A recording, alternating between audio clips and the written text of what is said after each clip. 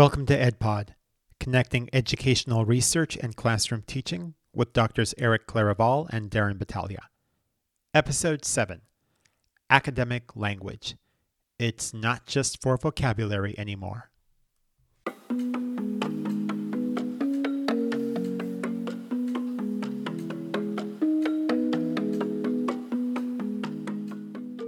Hello, Eric. Hi, Darren. How are you? I'm doing great, and I'm excited to talk about beyond vocabulary.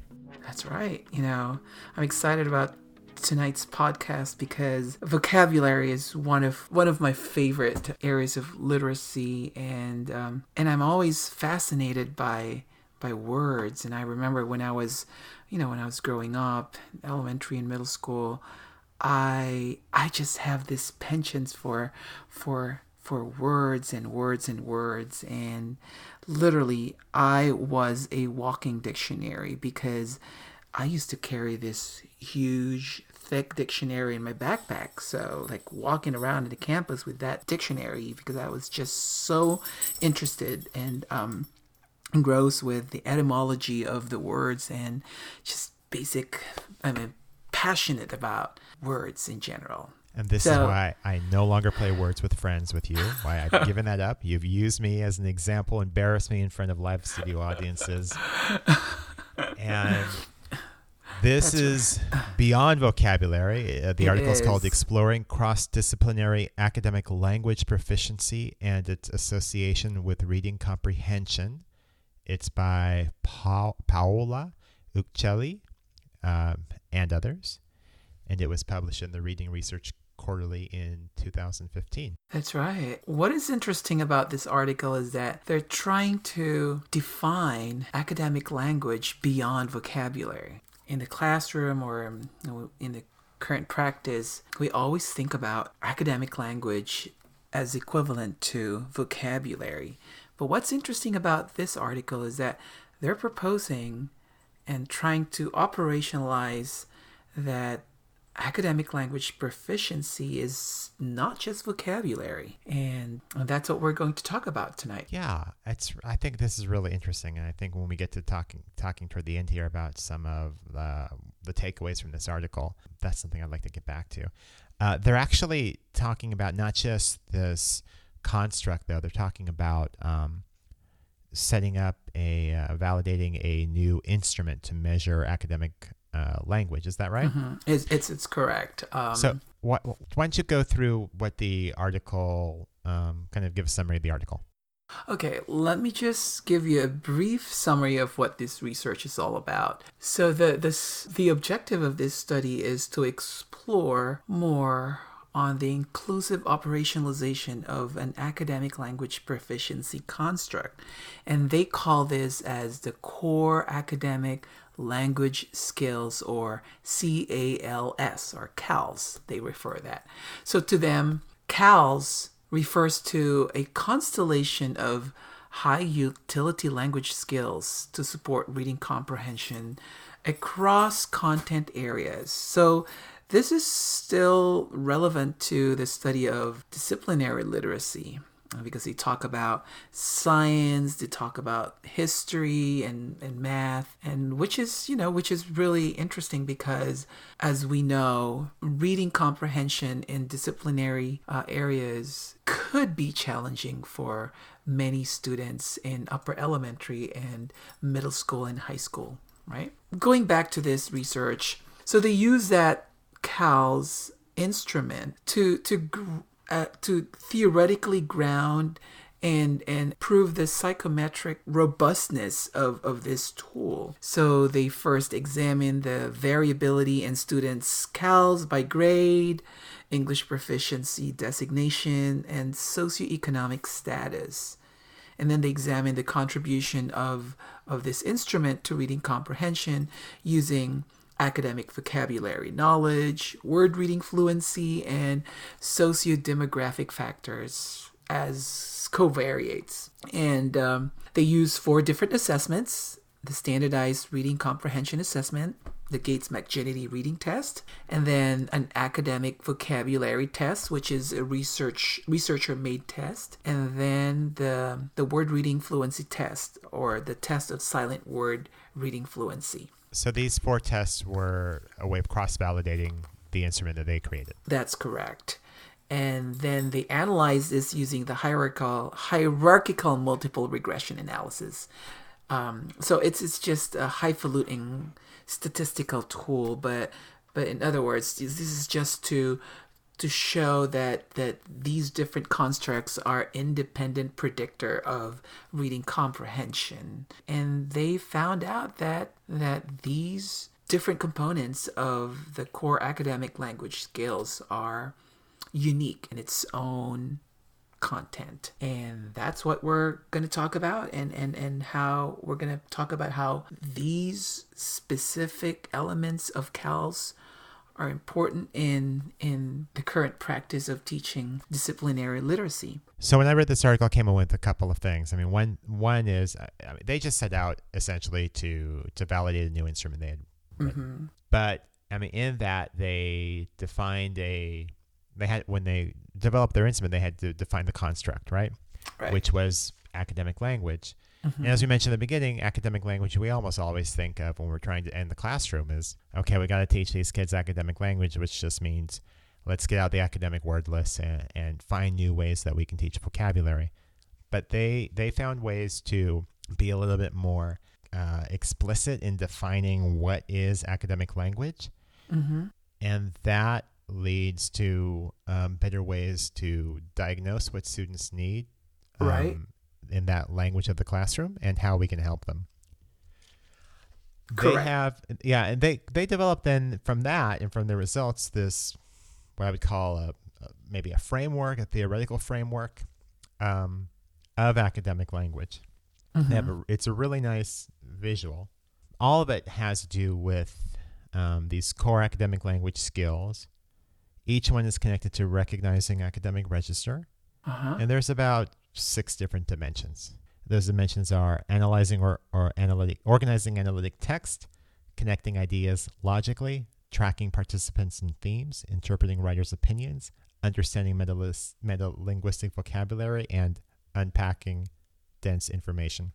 Those are all things that students need to be able to do, and that's the definition of academic language, or the language of the classroom. And I think one of the important ideas that this research is trying to impart is that when we teach reading comprehension, it is really just beyond inferencing and the semantic aspects of understanding text. So there are different layers of language components that students need to understand and put them all together, sort of like synthesizing all these sub-skills for them to fully understand a complicated text such as, historical documents, primary or secondary source, or even when they're reading a science textbook, right? So why don't we talk about each individual academic register, and let's start with unpacking dense information. This is very close to my heart because this is what I did when we were doing our doctorate, and I focused more on morphological awareness. Morphology is central to the unpacking of dense information because a lot of the words in science, in history and math are filled with morphological structures. What do I mean by morphological structures? It's just, the importance of Greek and Latin roots, the prefixes and suffixes. So if kids have that knowledge of morphology and then they embed that in terms of using context clues, so then it would be easier for them to understand a sentence. For example, let's say the word undoubtedly, right? It's a complex words because it has prefix and suffixes, and then you look at the base word. So if the child has that awareness, and then situate that word within the context of the sentence, that would help him understand, the whole meaning of that sentence. And what happens is that when the kids are reading complex text, there's a lot of morphologically complex words scattered around that paragraph. So that one academic register that they need to do is to unpack it and start processing the morphological structure. Another element of this core academic language skills is tracking participants and themes. And one of the striking feature of this element is the use of anaphora. Anaphora or anaphoras are words or phrases appearing in a text that refer to a prior participant or idea. And this is pretty common in many nonfiction and informational texts. For example, I'm just going to quote this sentence that they presented in the article. And this text was lifted from a science book. And it says, quote, "The evaporation of water occurs due to rising temperatures, period. This process," unquote. So the anaphor in this case is the words "this process." So if the students are tracking down their understanding, and when they read these first two words in the next sentence, "this process," they know what the author is talking about. Unfortunately, many students, especially those who are struggling readers and English language learners or students whose reading is not fully developed yet, sometimes it's hard for them to understand and look at what these words refer to from the previous sentences. And as I was talking about this the other day when we were discussing this article off the air, there is this one lesson that I taught a week ago in social studies, and in this document, the anaphora was "these authors," and I asked my students, "Do you understand what the author is, who the author is talking about in this case?" And so they were able to follow it up, and they said yes. So I'm glad that they tracked down the author's use of anaphora, and that contributed to their understanding of the text. And do you think if it was just stopping and checking in with them was the important piece of that, or do you think that there's a piece that needs to be explicitly I taught think here? they need to be aware that when this anaphors come up, they need to stop and think, okay, just to check my understanding, do I know what this is referring to? There needs to be that metacognitive piece where they need to be able to ask themselves and check for their own understanding. That's right. But because, for a mature reader, you don't really need to stop. It's like automatic to you, and it's fast, and you process it right away. But for developing readers, we need to explicitly teach them to stop and think about, what these anaphors are for. So let me go back to organizing analytical text. The authors specifically mentioned increasing skills in argumentative text organization. They note that researchers have found that narrative text organization knowledge is formed by about 4th grade, but the knowledge of expository text organization doesn't or continues to grow. And that goes in line with Common Core standards and sort of those NAEP, the NAEP framework, which suggests that the balance between narrative and informational text increases as students get older. In math, as I think about it, the ways that students need to be able to defend their claims in math, need to be able to say why an answer is correct, how they got there. Language, sentence frames are a really important piece of that. And that's something that as teachers, we need to be able to give them, teach them how to use, make them available, whether it's on the wall, in little cards on their desk. It needs to be a resource that's available to them until they no longer need it, or until they don't want to use them. Right. In the same manner, when students are reading history or historical texts, for example, the structural argumentative texts involve the theses, arguments, and then examples and conclusion. And I think that's a pretty stable structure that you can see when students are reading historical texts. And that leads to the next conversation of connecting ideas logically, because I think, this logical connection to the text organization are pretty intricate. And what do we mean by this connecting ideas logically? Yeah, this has to do with a lot of those connective words. That's right. Yeah. And, for example, the word although, however, as a consequence, in addition to, these are words that are markers of the author's change of leaning or thought processes. Yeah, so I didn't really know this until after reading this article, and I began to look it up. But those words, those class of words, I guess, are something that are taught in a lot of schools now, but they're called connectives. And they're contrasted, I guess, with conjunctions. Conjunctions, of course, connect sentences, whereas connectives just connect words within the sentences.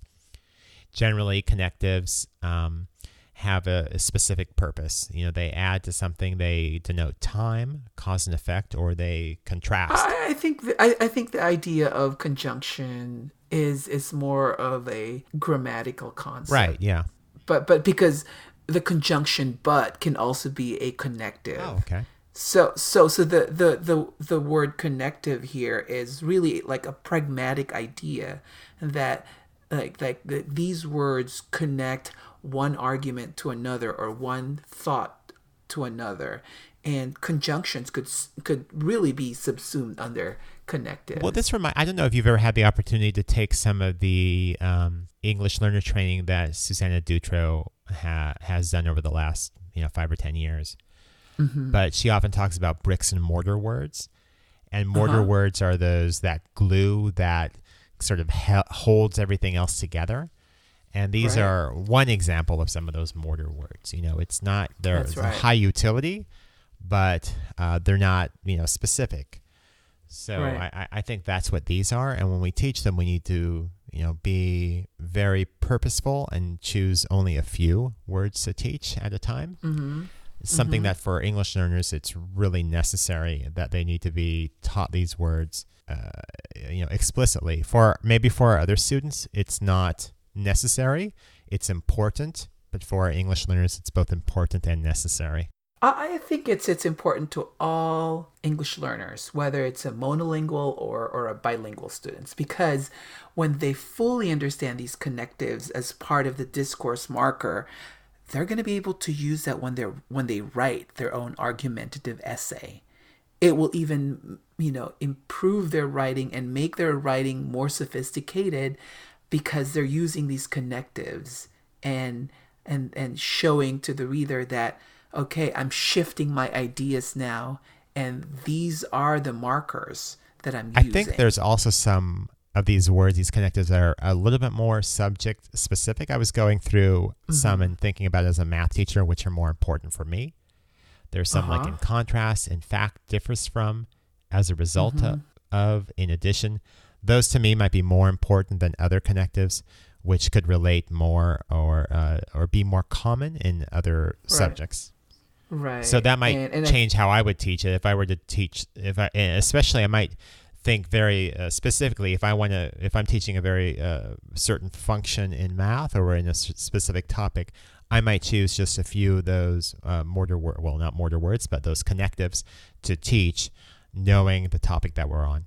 Absolutely. And I think once the students understand those connecting ideas logically, then they're going to be able to follow the writer's point of view, right? Because if they know that this certain marker, for example, however, then they would be able to understand, so now the author is trying to sort of counter-argue the previous idea that he posed on that paragraph, and that's important.